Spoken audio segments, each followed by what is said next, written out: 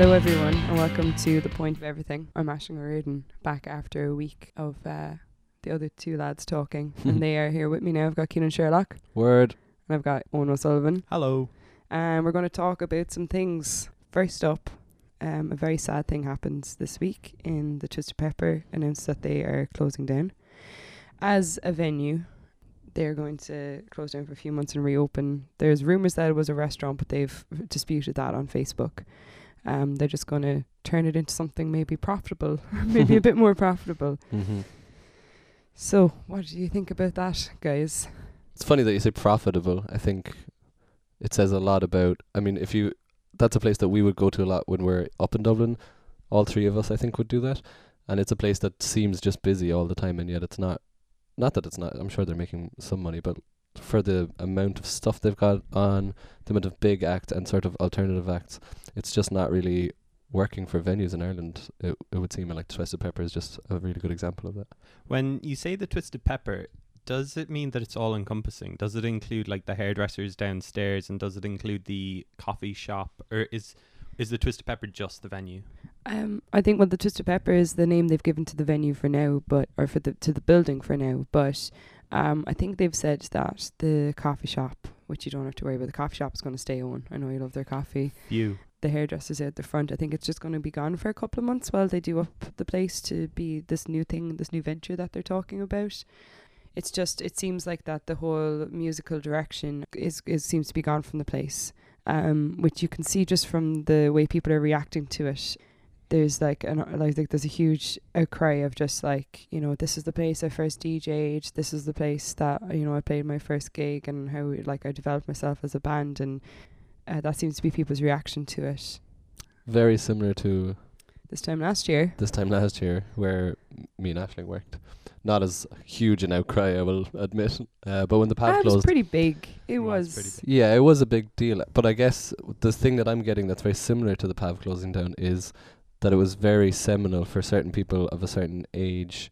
I would say people who are just kind of at the tail end of college maybe, and are just not into, what would happen in Cork would be there's certain bars that are very studenty, but people looking for something a little bit different and looking for different bands, different DJs, and just something different going on in your own city. The Twisted Pepper, even from the outside, seems like that was kind of one of the few places up in Dublin that was really trying anything kind of wild and exciting, but also just a little bit different. I think that a lot of DJs cut their teeth there as well, didn't they? I mean, it's been open for 6 years, I think. It opened just after the pub opened, actually. The 2008? Yeah, it would have been that year. I think it was a couple of months. They were a couple of months after each other. I mean, what was was the Dublin music scene crying out for a venue like that, or is it just kind of it opened at the right time that musical tastes were kind of changing? People wanted kind of house music and dance music, and they wanted that small club setting. Because did Dublin have anything like that before? I can't say, because at the time, I think in 2008 I was 17, so I shouldn't have been going to things. I was sneaking into things in Dublin, but it was mainly gigs in the academy and places like that. Been a huge hub for all of those people. You look at their closing weekend, which starts on Thursday and finishes up on Saturday. You have people like Clue, Junior Spesh, who kind of started nights there and really, it seemed, learned how to promote gigs, and then went on to do Sim Sima afterwards. You've got TR1, the Cosmos, Hidden Agenda. You've got all of these people. Yeah, it seems like just reading Niall Nine's post about the Twisted Pepper closing, he's listed a who's who of DJs and live performance who played there, the likes of Hudson Mohawk, Optimo, Horse Meat Disco, Julio Bashmore, who's just released an album which is unreal, Levon Vincent. I never thought I'd hear you say Julio Bashmore just released an album that's unreal. Well, he did, and you just heard me say that. But Hudson Mohawk has just announced a date in Ireland, and he's playing the Olympia, and it's kind of weird. What? I don't know. Not to bash the Olympia. The Olympia is a great venue, but you hear Hudson Mohawk and you kind of presume he's going to be in the Twisted Pepper. I mean, it's kind of weird, isn't it? It's very strange. Actually, now that you say that, that's funny, because a lot of acts that you would just go, oh, Twisted Pepper act. There's acts in Dublin that you go, Sugar Club act. That's going to be on in the Sugar Club. Yeah, I suppose when you think of people, well, I suppose they put on the Flying Lotus gig in Vickers Street, but you think of those kind of acts. Yeah, you associate Yeah. bands with venues. Yeah. And I think one thing that I'm sort of noticing that's happened already and is sort of in transition of happening is the kind of club element in not just in Dublin but in Cork. There's not really anything that's left of centre going on in nightclubs. What do you mean? Like it's kind of all mainstream? It's all quite mainstream, or the places that are running stuff that's sort of not mainstream are getting like a jolt at it, a couple of months here and there, and then phasing it out because it's not really. Are you doing saying that as Cork or Um, Dublin as well? Because I would think that Dublin, it seems that some nights are working. yeah, You know, I said Sim a while ago, like Sim, you know, I think are a huge example of that. You know, they're doing something, they're kind of convincing a lot of young people like that they like reggae and dancehall when I don't think that maybe they would have before. yeah, that's a great skill to have. I think that's brilliant. There seems to be in Dublin like more venues opening up almost every week. It seems like there's a new venue kind of opening up, you know, like Hanger is opened up recently, and then you have the likes of District 8. I know that they haven't opened up very recently, but then Twisted Pepper have also, Yeah, the and- Body Tonic guys have kind of diversified and opened another couple of bars around Dublin, and they're gonna focus their attention there.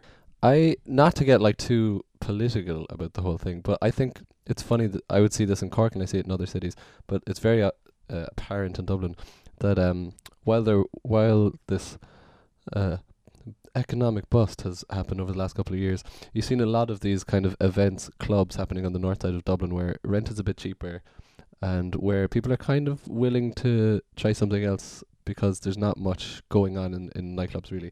And it would seem from someone who's not living in Dublin, but a lot of that stuff's moving over to the south side, which are sort of more well-to-do areas that are a bit more built up and have a bit more infrastructure over there, because it would seem like there's a bit more money coming into the city.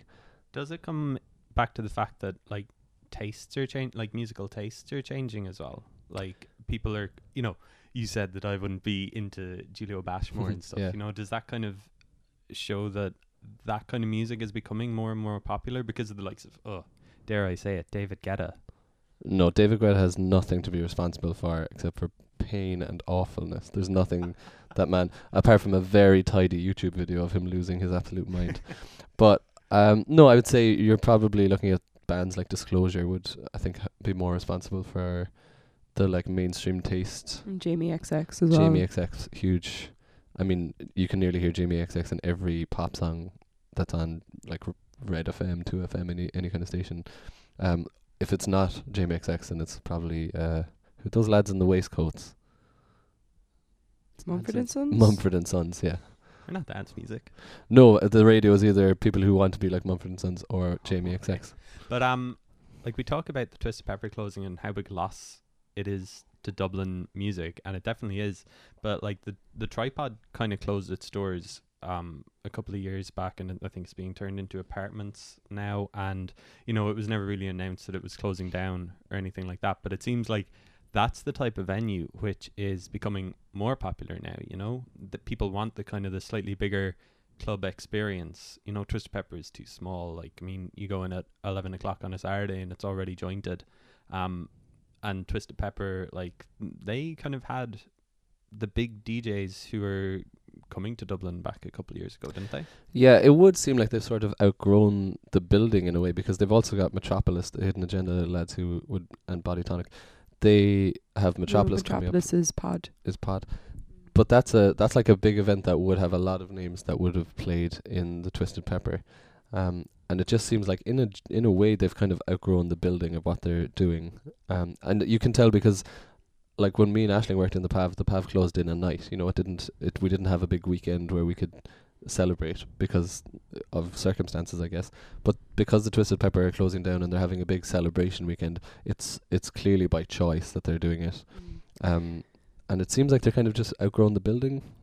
Would that I be don't know. fair? I don't want to speculate because No, me it neither. like it happened a lot when the PAV closed. Like, people were ringing me and texting me being like, what happened? And you know, you can't really, so I don't really want to speculate about why it's closing, but yeah, I would agree that like this is a choice of theirs, because if they had anyone looking for anything from them, then them announcing that they were closing down, having a big going away Yeah. weekend wouldn't be the That best was idea. nicely vague there. If they have anybody looking for stuff.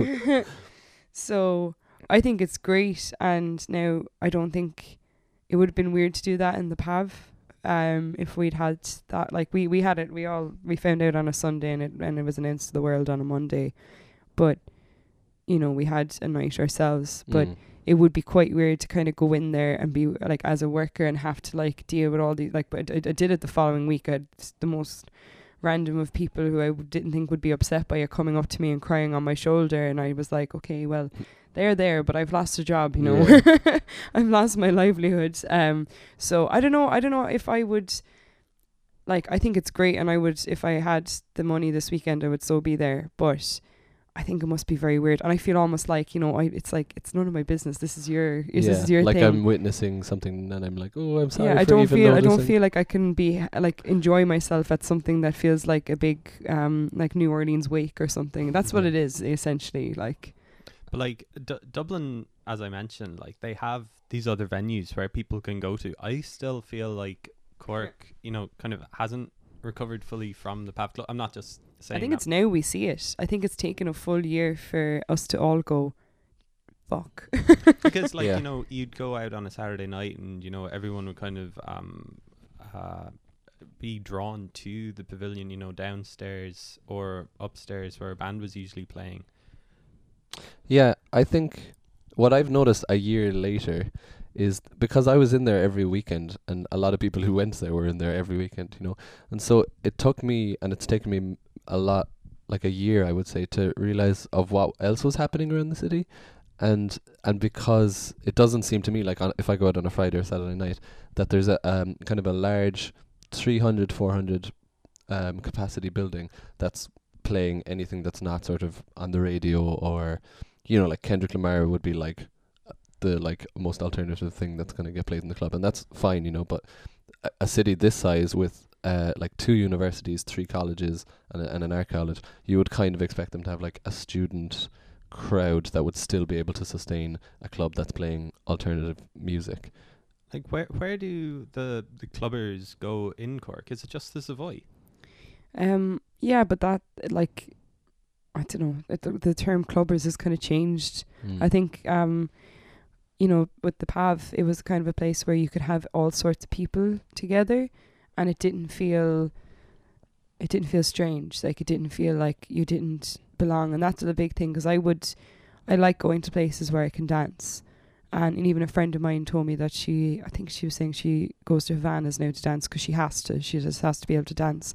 And a few Gotta get people, it out of her. yeah, and she was like, a few people were like, kind of like, oh, why are you going there? That's disgusting. But like, that's the problem, is that people have these preconceived notions of different places, and they have their ideas about, now, I'm not saying that I would want to go to the Savoy on a Saturday night and not know what I was expecting, because that's not my idea of fun. But I think as well, like, there's a kind of a sense of like with the PAV, like, I felt like everyone was welcome there. Now, a lot of people would dispute me on that, and I know that it was different for me because I worked there, but I generally, that was one of the things I was proud of, that we tried to bring everyone together, you know. On the Fridays you had like either, what someone called, it was like reggae trance house. They were like, which is it tonight, reggae trance or house? Where in the PAV? In the PAV, yeah. Oh, then the club nights, yeah. I wonder what you think about this, but do you think that bars and venues, not just in Cork now, but are not as willing to take a risk? Because, like, let's be honest, we've come out of 6 or 7 years of like very hard times for the economy, but like the laws that are like there for bars, I mean, like the 3 o'clock licensing has slowly been introduced in Cork over the last month or 2. I don't even know if people have noticed that yet. But like, people have taken a hit running bars, and that's like very obvious, and so you can't really blame bars or nightclubs for maybe not trying or taking a risk on something. But Do you feel that, or is that something I think? Oh, totally. Yeah, I feel like it's not anyone's fault because at the end of the day, clubs and bars, like, they want the people coming back every week, and not everyone wants to do the same thing every week, even though that's what we did for all the time we were working in the PAV. I think that there's been a kind of a homogenization almost in Cork of venues. I mean, you look at some of the recent ones which have opened, the PAV, which is completely different management and everything to the Pavilion, which was before. They, like, when it was announced that they were opening, they said they pointed to the Woodford as, you know, the model that they wanted to have. And then you look at Brick Lane, which is about 2 months old at this stage, and again they didn't come out and say anything like that, but they you know, they made a very well publicized €1 million investment, a very round investment apparently. And I was in there a couple of weeks ago on a Saturday night because I wanted to go dancing somewhere, and first of all, the DJ was terrible. He played like Kendrick Lamar, and he went into just something that absolutely killed the room that shouldn't have been played. That was me, Owen. No, I'm only messing. I don't know. But, you know, they've kind of got that faux hipster type look about them, you know, the bare walls and, you know, the really, really big menu, and they're trying to do everything as well, you know, like have the DJ, have the food in the afternoon, have the casual beers, have the casual coffee during the day, and they're trying to do everything. And it seems like that's kind of what you have to do to be successful as a venue now, because, you know, the cafe culture which came in, you know, in the 2000s or slightly earlier as well, you know, bars have slowly migrated towards that as they've seen more people come in to the clubs later, because, you know, they're staying at home drinking and everything. And I think that this all has an effect. Yeah, I would agree. Yeah, it does. I would agree. I mean, Brick Lane's only open, so I wouldn't want to sort of scar it in any way already. I do know what you're saying. I do feel that there's what I would see as Irish bar and club owners, from someone who has no business talking about these kind of things, but it would seem like there's a lot of like trips made to London and then bringing back what's really successful there and in other cities. I mean, you see it in Dublin as well, but people going to Dublin and checking out what's good, and that's great to like go visit another country and bring back what could be exciting from those places. But like Ireland has this relationship with drink, which is sort of inevitable. If you're starting a music venue, the only way you're going to keep it going is really through drink sales, and that's kind of unfortunate. I think my big thing is that people need to start realizing that if they want music, if they want theatre, culture, people are going to have to start paying at the door to go in and enjoy things, because we all want, it's like definitely in all of us, that we all want to maybe like change the drinking culture in Ireland. It's not, sometimes even when you're DJing and you see people leaving, you're like, wow, like I was involved in getting these people completely trashed, completely off their face. Sometimes that's the best feeling in the world when you see everyone leaving like that. But a lot of the time you kind of think, I think we can do better than that.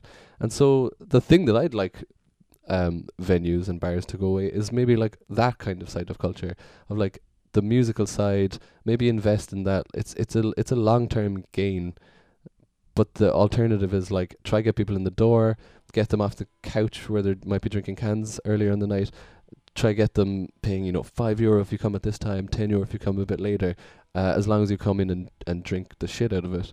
And that's like, it's not new, that's a really old problem, but the reality is, if you look at bars in this city, you look at bars in other cities, that what you're saying is true. It's just becoming homogenized, and it's like cleaning up the bars to make them look a little bit fancier, but underneath what we're really doing is just like trying to sell as much Heineken as possible. Yeah, that's true. And not really paying for bands. There's like, how can we get away with maybe like, can we get up and coming bands that would be cheaper? You know, people just need to like realize that what's coming into your bars is as an original band or a DJ is people's work, and people need to start thinking like, maybe we need to pay these people the same way we need to pay for a pint, and maybe that will work in the long run, you know. Like, how do you change that though? That seems like an ideal world that we're living in, no? That you want to live in.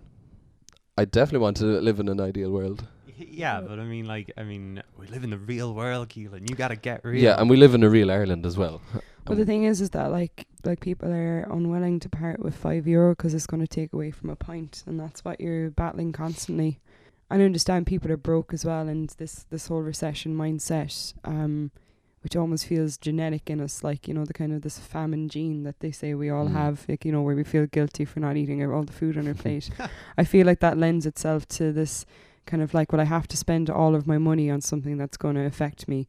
And they think that, like, I think people think that that's maybe a pint rather than a gig, which is a pity. You know, it really is. Just like getting back to the idea of the Twisted Pepper closing, there was an article on the BBC this week which just starts out saying nearly half the UK's nightclubs have shut their doors in just 10 years. The Association of Licensed Multiple Retailers, which represents venues, says in 2005 there were 3,144 clubs, and this is now down to 1,733. And it kind of goes into reasons why. I mean, Rudimental, who are the only kind of band slash DJs who they kind of quote in the story, it says that it goes in cycles, that, you know, festivals have come and people are kind of saving up and going to festivals rather than like going out every week. And then in between, everyone's going, there's too many festivals nowadays as well. They're definitely right about clubbing going in cycles. This kind of brings it back to like venue nostalgia. I would say Cork has the biggest venue nostalgia in any city in Europe. Sir Henry's. Sir Henry's. How many Facebook pages can there be about Sir Henry's? And how many 20-year-olds who don't even know where it was can sign up to that thing? You know, Cork has like this weird obsession with Sir Henry's, and I think you're seeing in the Twisted Pepper like instant nostalgia. The place hasn't even closed down, and there's already like messages of to me, a club isn't really the building or the place. It's the people that go to it. It's the people that run it and the people that make something exciting happen. What I found disappointing in Cork is that I haven't really seen that happen. I think there was an initial wave when the PAV closed. People wanted to go like, well, we're not going to let this stop.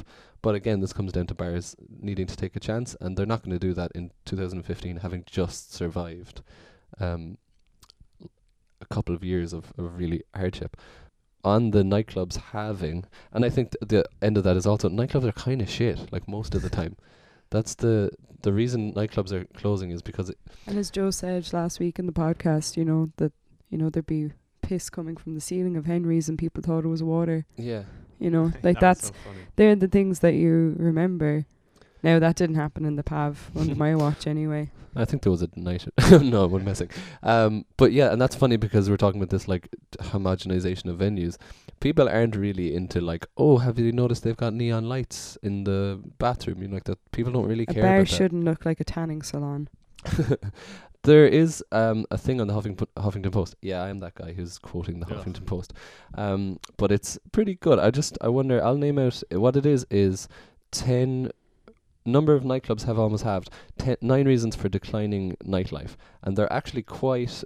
I would have thought of some and not others, so I might just mention each one and see what you think. First of all, going to festivals is something you already brought up. Do you think that is responsible? Yeah, and it's kind of funny then because, you know, you're within a festival, you're trying to create a club atmosphere within a field, you know, and like when I was at Latitude a few weeks ago, they had this thing called the Disco Shed, which was basically a shed with shitloads of crappy music coming out of it, but it was great crack. But, you know, in my head I was in a club, you know what I mean? I wasn't really cold in a field in England, you know? Yeah. So. Number 2, I'm sure we'll all have some sort of going to concerts and gigs is responsible for nightlife declining. I don't think so. I mean, I when I go to a gig, usually I'm thinking about what I'm going to do after as well. You know, I kind of add it into my night, but that turns into a long night then. I'm not sure about that. Well, I suppose what they mean is that people are spending money on going to see, like they quote here Ed Sheeran, you know, they're spending like 80 or 90 pounds or euro going to see Ed Sheeran and not spending the 5 or 10 euro there's to get into a club. Mm-hmm. Well, that's a person's own Do you- personal silly choice, you know. Do you What's the think issue? what you're saying about going to gigs and then thinking about what you're going to do afterwards is that the other flip side of there not being nightclubs is there's a lot of late bars in Ireland. It's become the new nightclub really, which has kind of got an older crowd, but it's still packed like sardines. From my point of view, people don't even go to the late bars now. They go to the kind of pub, which is actually number 3, going to the pub, and then finding kind of a party afterwards. That would be. Which is number 4, going to an illegal rave. Ah, Tying all these in excellent. together. It's a funny one, isn't it? Going to an illegal rave is the reason why I'm not going to a club. I mean, are there illegal raves every weekend? There's one in Churchfield, which is if you know where to find them, Owen, there's illegal raves Yeah. everywhere. I Can I think come too? it's definitely, you can see it in Dublin. There's like a lot of, everyone kind of knows about the raves that are happening. Yeah, and Ian Mullaney wrote a really great article, which I bet you probably read a couple of months ago, about kind of the late night rave culture that was kind of happening. You know, music going on until 6 or 7 o'clock.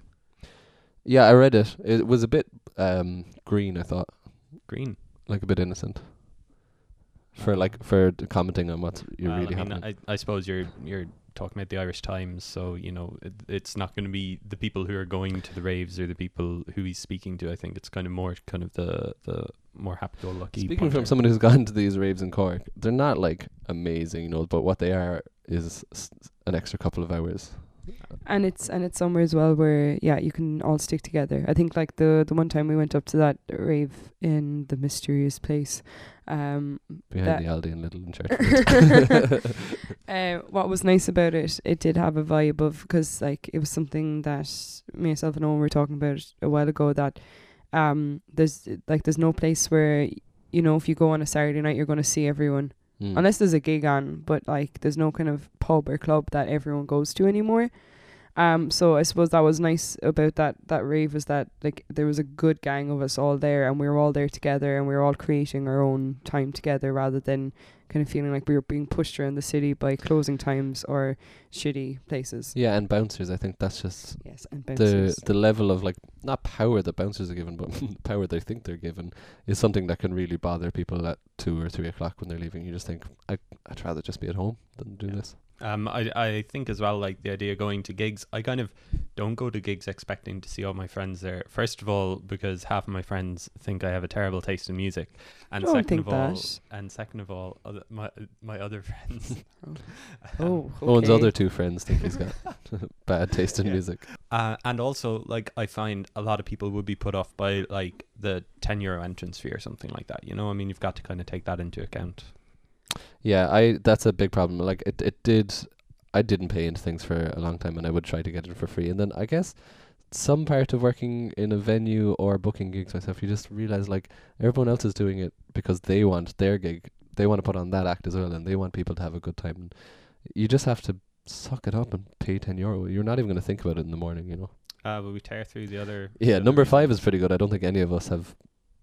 I can see where they're coming from, though. It's number 5 is drinking posh cocktails, and it's like almost like this culture of drinking posh cocktails is something that people partake in now instead of going out and going to a club. It just feels like that bars and pubs, and I think it's the whole thing you're talking about with kind of the identitylessness of venues and pubs, is like they've started creating all of these like gimmicks for people to have when they go out, whether it's like food, like you can get like a cheese plate at 1:30 in the morning, or Which you shouldn't do because you'd be having nightmares.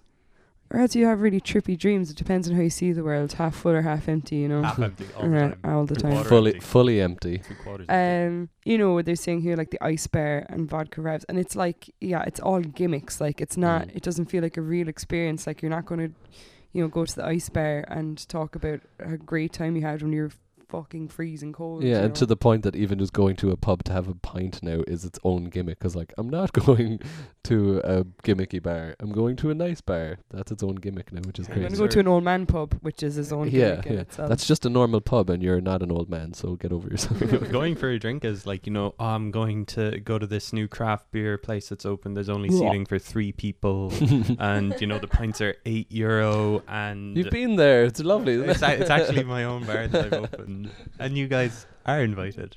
Okay, so the other reasons at the Huffington Post drinking at lists. home, definitely. Like even that's a thing I see all the time. Like even when we're DJing in the Poor Relation, like our gang of friends, and I love them to bits, they'll all turn up at 12 for the last hour, and that happened in the PAV as well. Like you turn up at 1 for the last hour, and it used to be rammed. But before that, there'd be like crickets really loudly, cricketing. I don't know who the people are. Like, I love them. Thank God for those people that exist that go to the clubs before 1. But I don't know any of them. I love doing that. Like even when Stevie G was doing his jam night in the Savoy, I wanted to get there early because I wanted to dance my arse off for 3 hours, not Yeah. just one. I wanted to like get as much. Maximum dance time in. Yes, because it's very scarce these days. Eating out is number 7 on the Huffington Post. I love eating out indeed. Working I out don't is, eat in. is number 8. Picking people up online is Working number out. 9. Who goes to the gym at like? That's 1 or the one 2? that I thought was crazy, but I guess It is true. it is true because some people just go to get the sort of adrenaline rush out. But And even the health- culture of working out, health culture, that is, it is very good. But people are taking better care of themselves, which means they're not going to be And you going can- out drinking. You can as see it in much. like women's fashion at the moment. Like what is fashionable is actually clothes that you'd wear to the gym, which is like there's Nike runners that everyone has and like jeggings and stuff like that. That's like infiltrated just normal everyday culture, and that what that is health culture. Health got, I believe they called it. Health got. Yeah, there's the whole culture where Oh it's God! like Sometimes it's I like wonder. a hipster health. I won't even get Health into it. You can goth, go onto Vice.com G-O-T. and look it up. GOTH. Oh, health goth. Okay. Ooh. Yeah. I don't know what to make of that. Picking people up online now. I think to talk about Tinder, Keelan, you should retake Hey this now. one. What is the quote? Tinder is the nightclub of the internet. Is it? Is it though? Well, I suppose because I don't. I just look at people on Tinder and don't talk to them, which is what I probably do I in a think that's nightclub what as well. everybody does in nightclub or in Tinder. Just if you could, that's what a nightclub is, I guess. Just walking around going, no. Do you think we've No. talked about all the reasons why so many clubs are closing and why Twisted Pepper kind of has closed down as well? It's kind of joined that list. Far smaller list in Ireland as well, I would suggest. Yeah, to the point that when one nightclub closes in Ireland, like it's an outpour, and we sit here talking about it. That's like, how crazy is that? That there's not enough like amazing shit happening all the time, but there are people willing to go to it. That one place closes down, and there's like an outcry, and that happened a year ago at the Pavafield, and I think there'll be another place. It'll happen soon. It'll be It's- Galway's turn next. Oh, I hope not. I don't want to wish that on them. But No, I wouldn't wish that on anybody at all. But I know what you mean. It's a really sad thing that a building closing its doors has such an Yeah. impact on the whole country that we're sitting here crazy. talking about it for If you got a money, bit and a half an hour now. open up a new bar. There's people 35 waiting. minutes. They want you to make them dance. Yeah, there is a big. I'm just saying it to all of our rich listeners out there. There is a big hole in the market in Cork for a good bar that plays danceable music and welcomes all people. Just saying, wink, wink.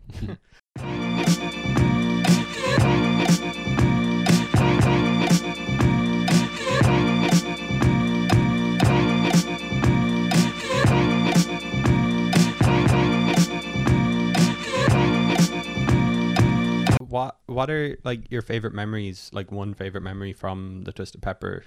Is there one that you can point to as one that you really enjoyed? Aisling. I have two. I didn't go to a lot of nights up in the Twisted Pepper as much as I would have liked, but one of them was Desatisfaction and Shabazz Palaces there a couple of years ago. An incredible show. Like Desatisfaction were unbelievable. And the second one was this past January, going to see Girl Band. And this was before I broke my leg, so I was able to jump around and not be afraid of the world. So I kept falling over, and Ben McKenna from Melty Brains just kept picking me up. Anytime I fell, he'd just appear behind me and pick me up and set me off again, and then I'd fall again. And it wasn't really falling, it was like being pushed to the ground with loads of other people. It was one of those great sweaty places where Yeah, you like where the kind of walls wanted, sweated, You you wanted to know. get pushed over and stood on. Those places are great. So that was like it was a place where I felt like I could act the maggot like that. I have two as well. One is like it's a favorite memory of mine in general, which is the first time we played a gig in Dublin. We played in the top room in the Twisted Pepper, which is the smoking area now, I guess. I And think. absolutely nobody came. Like the only people there were like us and the two support bands, which were Tandem Felix and When Good Pets Go Bad. And you can ask the lads from When Good Pets Go Bad, but no one came to the gig apart from the support bands and maybe someone's girlfriend or two, and everyone just brought a rake of cans and no one went downstairs. And so it was just like we had gone to this venue and just treated it like our house. Kind of saw the other band play. Yeah, and so when your man finally came up, he just lost the plot with us because there was cans everywhere. And I think it had only been open like a couple of months, maybe not even a couple of Jesus months. Christ. And so that was like my first time there, and we just got away with murder. Thanks, guys. And the other one, I don't even know who's playing, but you know, you just have those nights where you just go like, let's go here, and then you just, the basement in the Twisted Pepper had this like beautiful, sweaty darkness where you could dance without noticing anybody or anybody noticing you. And so there was a couple of those nights. It wasn't even a certain band playing. They got good DJs in there. I think that's where one of my memories was. I saw Moths play his first gig down in the basement of Twisted Pepper a couple of years ago. I can't remember what night it was, but I was up in Dublin for some reason and got to see that. So that was cool. My other memory of Twisted Pepper was I did actually put on a gig there. Nobody came, but you know, it's kind of nice to say, I put on a gig in the Twisted Pepper. What did you put on? Ronan, Carried by Waves. Carried by Waves, yeah. Replete played as well, and then another Cork DJ. Was it a Point of Everything? Yeah, Nice. Point of Everything presents, and Okay. nobody came. So thanks to everybody. They're probably not even listening to right now, to be honest. That's two experiences of yeah, 6 Abandoned experiences gigs. altogether.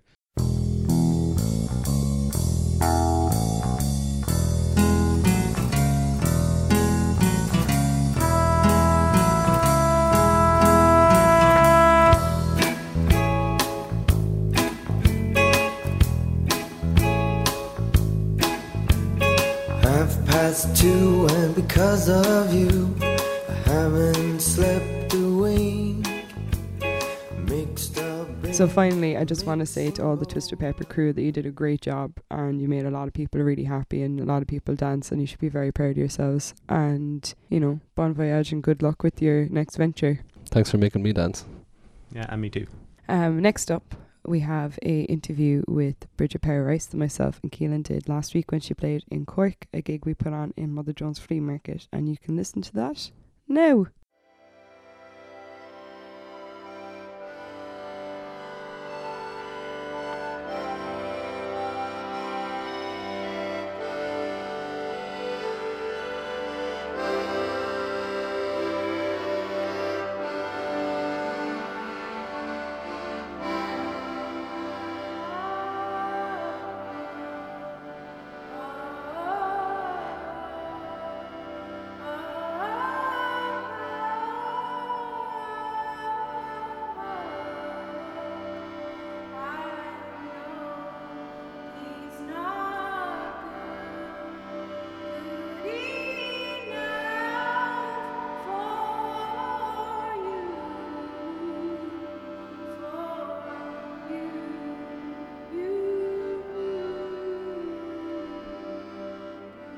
What started you getting out and playing music?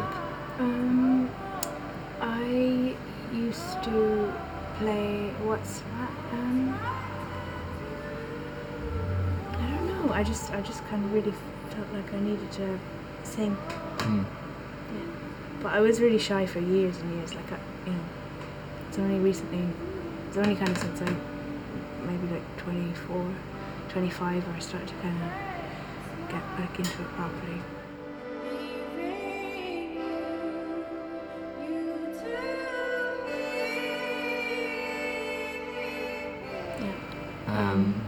So you were in Portland. Were you recording your album there?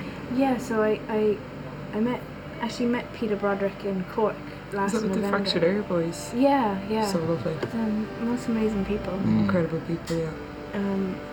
And so I was supporting him in the Half Moon Theatre. I was there, yeah. It was a good show. And then kind of just like he kept in touch with me, and then he invited me on tour with him in May, the first week of May, and then that was just really great. And then I just was like, this is what I need to do.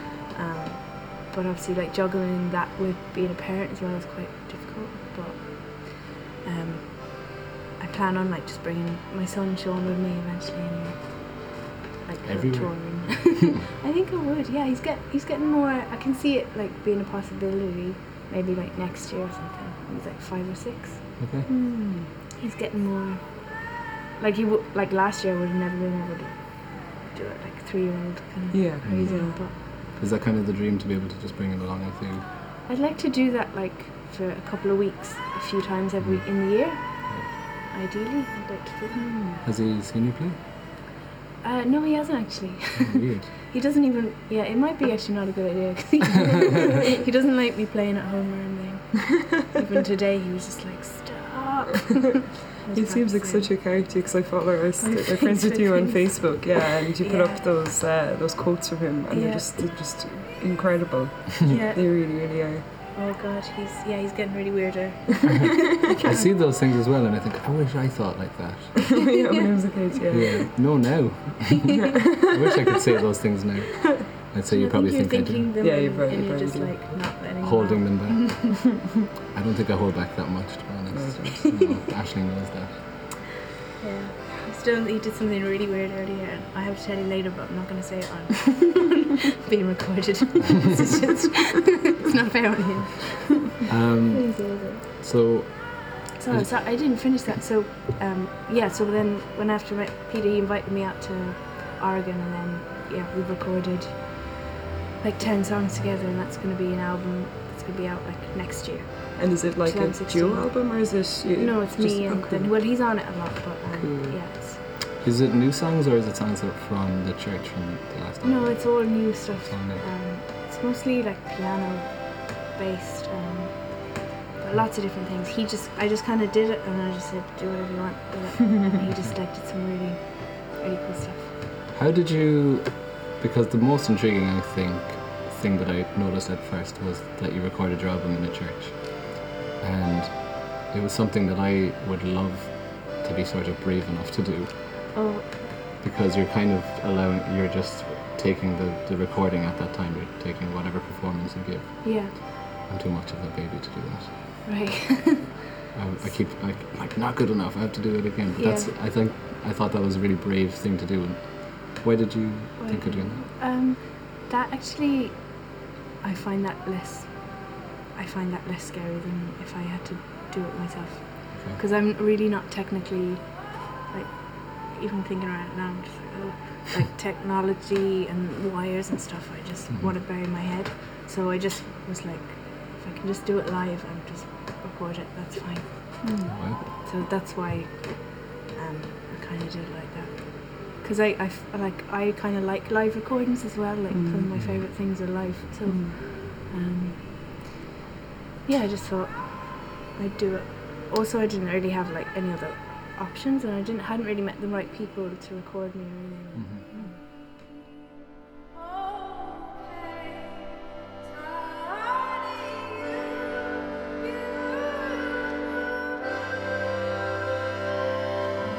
What did you listen to when you were, I guess, starting to think about writing music? I hate when people say when you're growing up, because you listen to like everything, and it's not really your choice as well. Yeah. I think when I decided to first write, I was really... well, before I decided to write, I was just like, I didn't even think about songwriting. I was just like, I want to be Aretha Franklin. When I was like a teenager, and then when I started to write, probably when I listened to like Neil Young, and then a lot of jazz. I would because I kind of wanted to write like melodies, so like Duke Ellington and Charles Mingus, and they were a huge influence for me. Tim Buckley was a really big influence on me. So yeah, people like that kind of made me want to write. Did you find, because obviously those are trumpet players and piano players, when you sat down to play, how did you find trying to like infiltrate their world into your world? I guess I just kind of did, like, I don't really play guitar properly. I don't know. I know G and C and D. That's what I just kind of do my own thing. But I think more like, I guess I was just vocally more inspired by the jazz rather than like guitar and chords and things. So I just kind of, it was more the expression I was inspired by. Like, do you know, like the way it's kind of moving jazz and then it stops and then like starting. And that was what I was inspired by. That's not just jazz. That's like, you can find that with loads of people. Yeah, I guess so.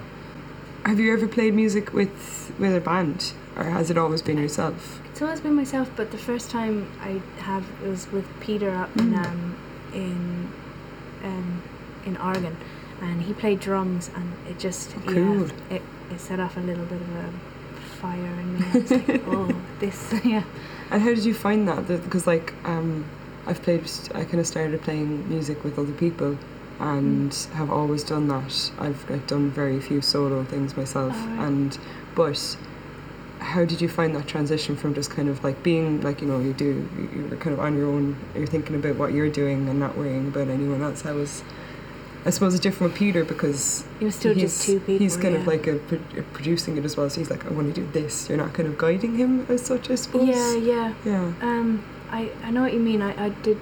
That's kind of probably what's held me back from playing with people for so long. Anyway, it's just like having to worry about them. Having to like guide them, not sounding too bossy, but at the same time having a clear idea of what you like and what you don't like. And I am quite picky. Like I know what I don't like. Yeah. So I guess I was lucky that I liked everything he was doing. But yeah, I always felt like it was easier just to do it on my own rather than play. But we played really well together. So. Cool. Yeah, it feels It's a good. really nice feeling when you... Rice and Peter Broderick, power duo. Yeah. Super band. Yeah. Would be nice. Yeah, definitely. Well, yeah, we might tour together again next year on the album, because he's releasing the album on his new label. Lovely. Yeah. Exciting. Yeah, exciting.